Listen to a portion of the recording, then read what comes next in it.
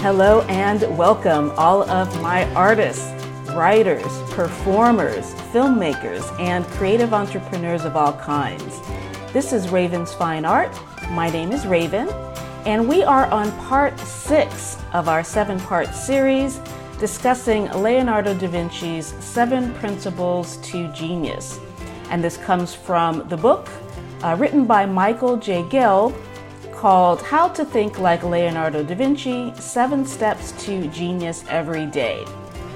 So today's principle number 6, is Corporalita. Okay.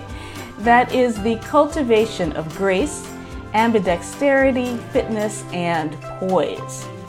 So where do you stand on your health and fitness as an artist? This is a very important topic, so let's get into it. Stay tuned.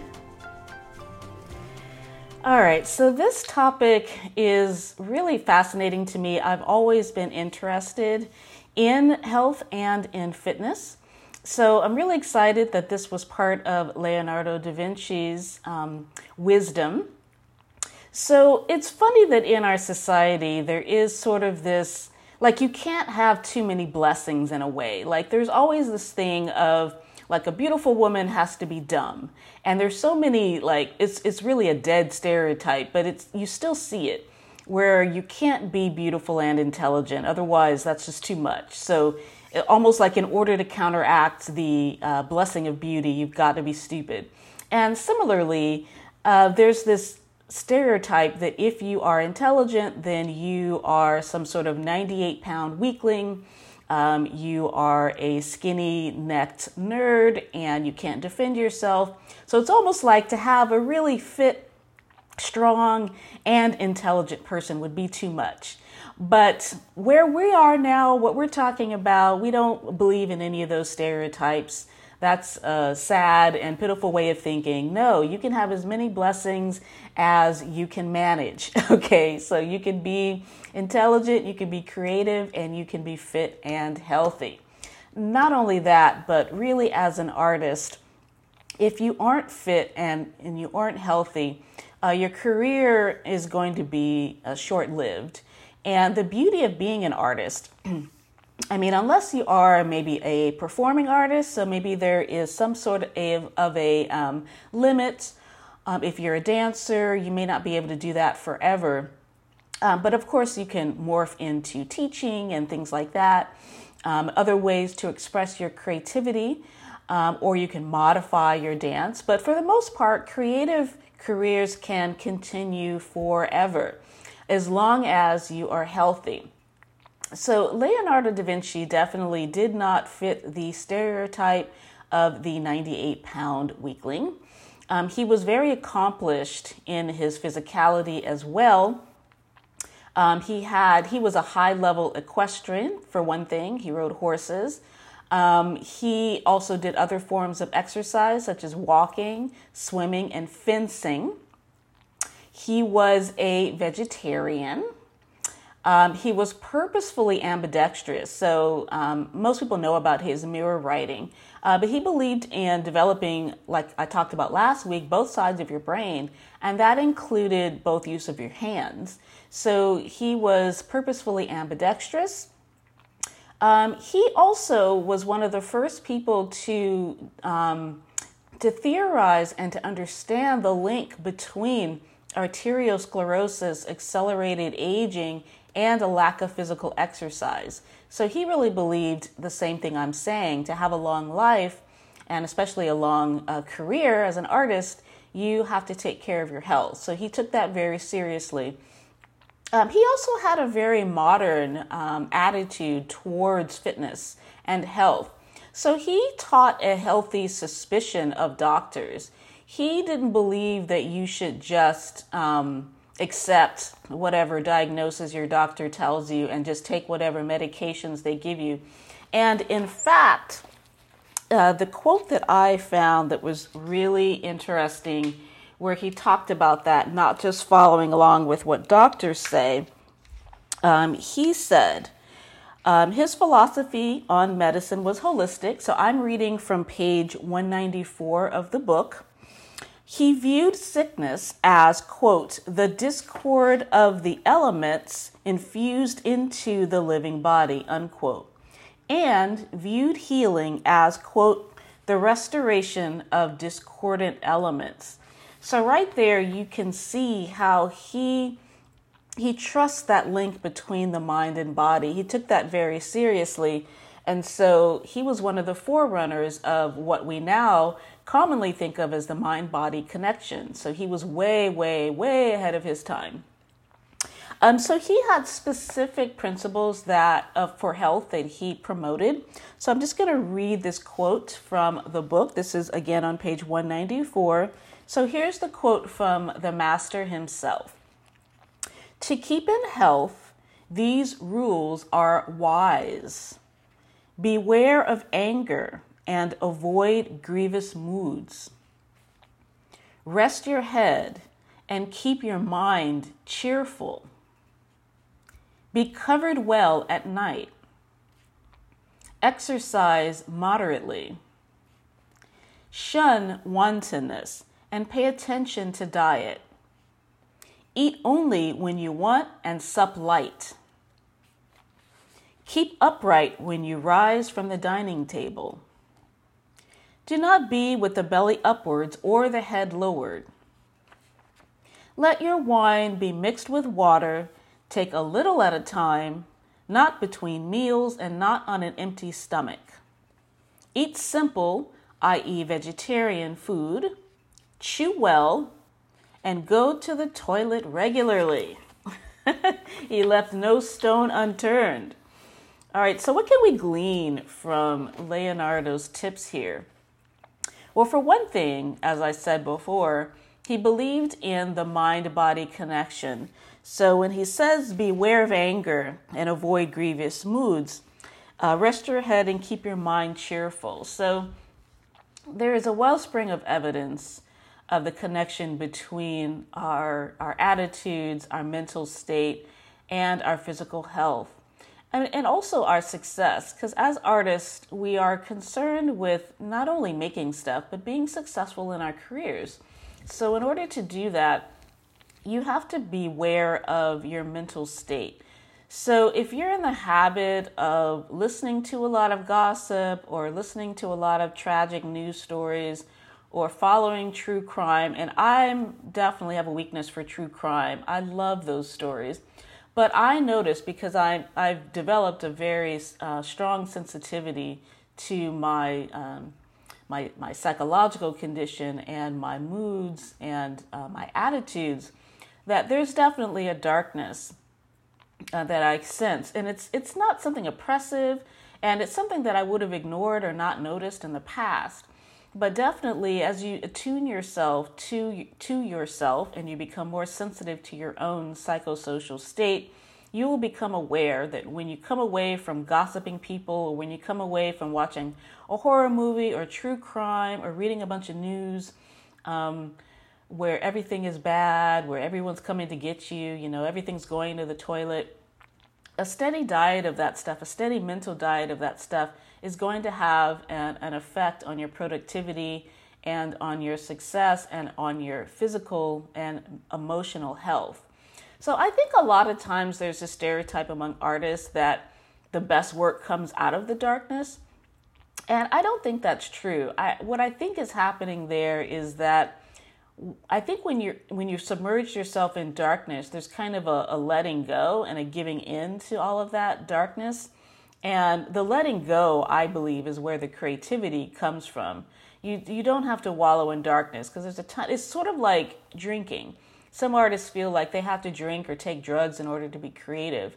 But it's the letting go that is releasing the creativity. You don't need outside sources like wine, liquor, or horror movies, or bad news, or gossip, or wallowing in depression. None of that stuff is necessary to invoke creativity.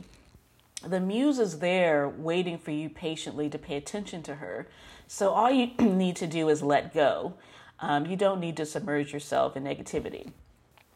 So the next thing he talked about was basically moderation. He mentions that in a few different ways.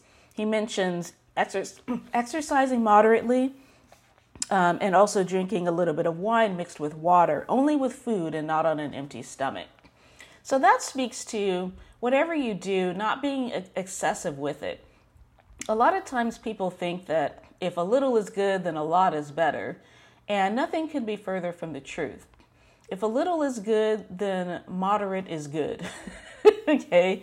A lot is not better, and oftentimes it reverses any of the good that was done. So exercising to extremes, going on bizarre diets to extremes. Now, I've tried every diet that there is to try, and I can go into, at the end, I'll talk about my own fitness protocol, and I'll talk about all the different diets that I've tried and what the pros and cons of each of them were, so that you can, if you haven't already, take that and use that as information to adopt your own protocol. So moderation is key. So you don't want to go to extremes in anything. Another thing that he talked about was keeping it simple. So paying attention to your diet, chewing well, and eating a simple diet. So Leonardo da Vinci was a vegetarian. Now, I don't actually know, the book didn't go into the reasons why he chose that, but he chose everything that he did with wisdom. So probably it was because of the ease of digestion. I mean, when you're eating a lot of meat, that's hard on your digestive system. And the reason why people often lose weight when they eat a lot of meat, and not always, but sometimes they lose a lot of weight when they eat a lot of meat, is because it takes so long for your body to digest the food that you're not hungry. That wears off over time, so that's why those diets don't work permanently. But again, I'll talk about that later. But he believed in moderation. He believed in keeping it simple. So a vegetarian diet was a part of that. All right, so now let us talk about the self-assessment. So we can talk about you, and you can determine where you stand on your artistic health and fitness journey. So this is the self-assessment for Corporalita. Number one, I am aerobically fit. I am aerobically fit. I am getting stronger. Okay, where would you rate yourself on I am getting stronger? Next is my flexibility is improving. So how is your flexibility? I know when my body is tense or relaxed.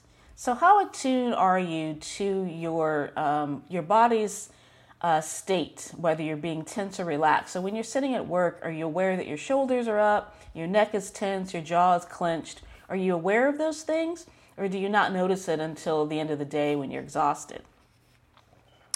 Next is I am knowledgeable about diet and nutrition. So where do you stand in terms of your knowledge of diet and nutrition? So do you just follow the fads, or do you really know the science behind nutrition and diet?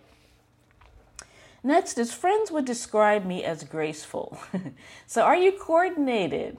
If you're a dancer, you probably are, but for the rest of us, are you graceful? Next is I'm becoming more ambidextrous. So how are you at using your non-dominant hand? Have you ever done any non-dominant hand work? And by the way, that's a really great right brain exercise. Last week we talked about left and right brain. So using your non-dominant hand is a really good way to get into your right brain and to access and tap into your creativity. Next is I'm aware of the ways in which my physical state affects my attitudes. Okay, so how attuned are you to the mind-body connection? Do you realize that the way you feel mentally is affecting the way you feel physically, or are you completely oblivious to that? Do you have examples that you can point to where you're like, yeah, I can tell that the way I felt mentally definitely affected my health? Next is, are you aware of the ways in which your attitudes affect your physical state? So that's similar to the first one. So the first one was like, how does your physical state affect your attitudes? And then the next one is the reverse. How aware are you that your attitudes affect your physical health? So your physical health affects your attitudes affect your physical health. How attuned are you to that matching, that pair up? Next is, I have a good understanding of practical anatomy. So are you aware of the parts of the body and how they interact as a whole? Do you know your anatomy? And if you're a visual artist, you got to know your anatomy, okay? Next is similar to the one of the previous ones. I am well coordinated. So how coordinated are you? How graceful are you? And next is, I love to move. So where do you stand on your love for physical activity? Now, this isn't just formal exercise. Like, do you love to move? Do you love to dance? Do you love to walk? Do you love to be active? So how good are you at loving to move your body? All right, so that is our self-assessment. So where do you stand in your knowledge and your practice of health and fitness? Okay. So where I stand is, I used to be a personal trainer, and I also taught aerobics when I was in college. I taught step aerobics, and that was fun. I miss those days sometimes. I spent so much time in the gym, and it paid off. You know, it paid off now, because even though I don't work out as much as I did then, your body does remember. So I can get away with a lot less than I used to do, because I did build that foundation when I was in my 20s. So now I can't coast. I mean, obviously, if I did nothing, I would look like I did nothing. But if you invest in your health, it really does pay dividends later on. You're in a much better position. And if you are starting late in life, like let's say you neglected your health all throughout your 20s and, you know, up till today, or however old you are, you've completely neglected your health, and now you're interested in getting serious. So your body, you know, will respond positively to health and fitness whenever you choose to start it. Just start slow, adopt like a couple of habits at a time. Do not overwhelm yourself. Remember Leonardo da Vinci. Keep it simple and be balanced. So no extremes, okay?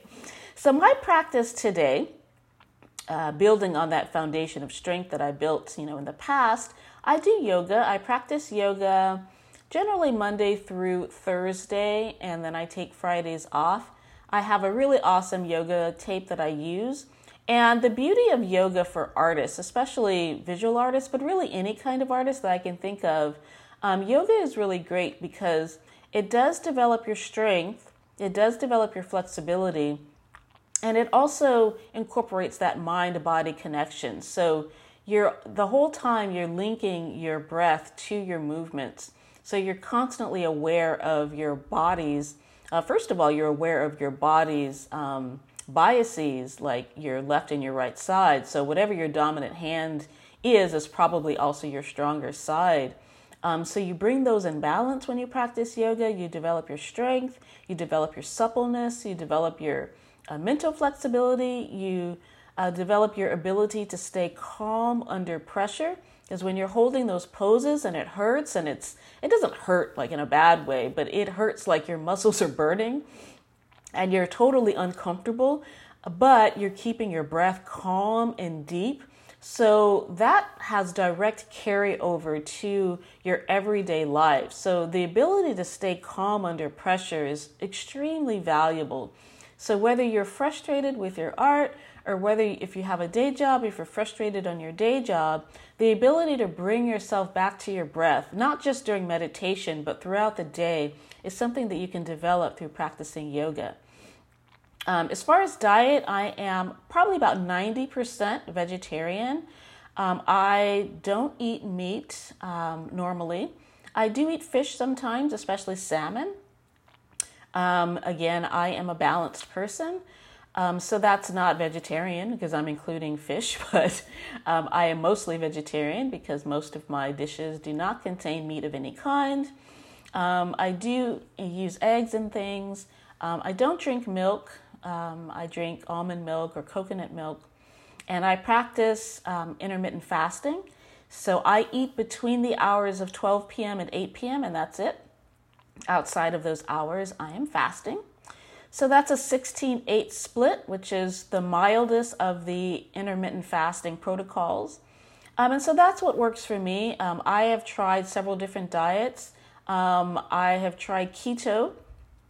I liked keto because it's easy. You can eat all kinds of junk food like bacon and eggs and, fat and, stuff like that. But you can't eat any carbs, like barely any, except for like a little bit of vegetables. And it's good because it keeps it very simple. Like, what you can and can't. There's a whole bunch of stuff you can't eat. So it keeps it very simple. But for me, it just didn't work. It made my heart race. And looking into it, it's because it really changes your electrolytes. You lose a lot of water with this diet. So that's initially where all your weight loss is you lose a lot of water because you're not eating carbohydrates. So carbohydrates is carbon plus hydrogen, so water. So when you cut out carbs from your diet, your body doesn't need so much water, so it flushes it out. So that's what gives you that initial boost in weight loss. But you need water in your system because it balances your electrolytes. So you can counter that with a bunch of supplements. So usually people that are on keto develop or practice a lot of supplementation. So you can take various things, magnesium and other things to help balance you have to increase your sodium intake, things like that. I didn't want to do that. I prefer a natural approach, and it felt very unnatural to me. Yes, your body can survive on ketones, which is what your body does when you go keto. That's why they call it that. Your body takes energy from ketones instead of carbohydrates, and it produces a very euphoric feeling, like it's almost like a meditative feeling. So I did like that, but I didn't feel like it was natural because you can get out of ketosis, and that's what they call it. Once your body has adapted to ketones, you're in ketosis. So your body can get into ketosis, and it feels good in a sense. It feels very meditative, but you come out of ketosis very easily. The minute you have anything that has too many carbs in it, you're out of ketosis. And that told me that my body doesn't really want to be in ketosis. Ketosis is really supposed to be a temporary state for like when your society is going through a famine and there's not enough food. Because that's another way to get into ketosis. It's just fasting. So if you fast for like anywhere from 24 to 36 hours or whatever, you can get into ketosis. So anyway, I didn't like it because I didn't want to have to take a bunch of supplementations to keep my heart from racing. Like it literally felt like I was going to have a heart attack. So I've tried low carb. Low carb had a lot of the benefits of ketosis without being extreme. A lot of people can do that long term. It's not as restrictive. But again, I really don't feel like it didn't feel completely natural to me. And I actually don't like meat that much anyway. So cutting meat out is actually easy. Like meat, even when I was a meat eater, like sometimes I would just feel disgusted while I was eating it, or I'd feel sorry for the animal. So meat is just not really my thing. Even as a meat eater, it didn't really float my boat. The Mediterranean diet was good. I mean, there's all kinds of variations of, basically you're just balancing your carbs and your meat products. So most of the diets out there are just tweaking those percentages. So you can try whatever feels good to you. I didn't want to go vegan because I think that I like having access to the easier to digest or easier to process proteins in eggs, and I like being able to use them in things. Plus, I just don't like overly restrictive diets of any kinds. But, I think you should choose whatever works best for you. I definitely think that the vegan diet is extremely compassionate. I did go vegan separate times. I think the longest I went vegan was 6 months to a year. Yeah, it was a little over between 6 months and a year. And that felt good. It did become challenging sometimes at some point for the variety. And if you cook more, I think you can get more variety. But I did find it more challenging to have variety in my diet. So for me, a 90% vegetarian diet is A-okay. It makes me feel good, and I've been able to maintain my weight without much effort. So that's what works for me. So you, as a health-conscious artist following after the master Leonardo da Vinci, you have all the tools that you need to develop a health protocol that works for you and your artistic practice. All right, so that is it for today. That was Corporalita. Our next week, we will be on our last of our 7 principles of genius every day. I hope that you are following along and that you are incorporating the Master's wisdom into your everyday life. So until next time, have a beautiful and productive day. Bye-bye.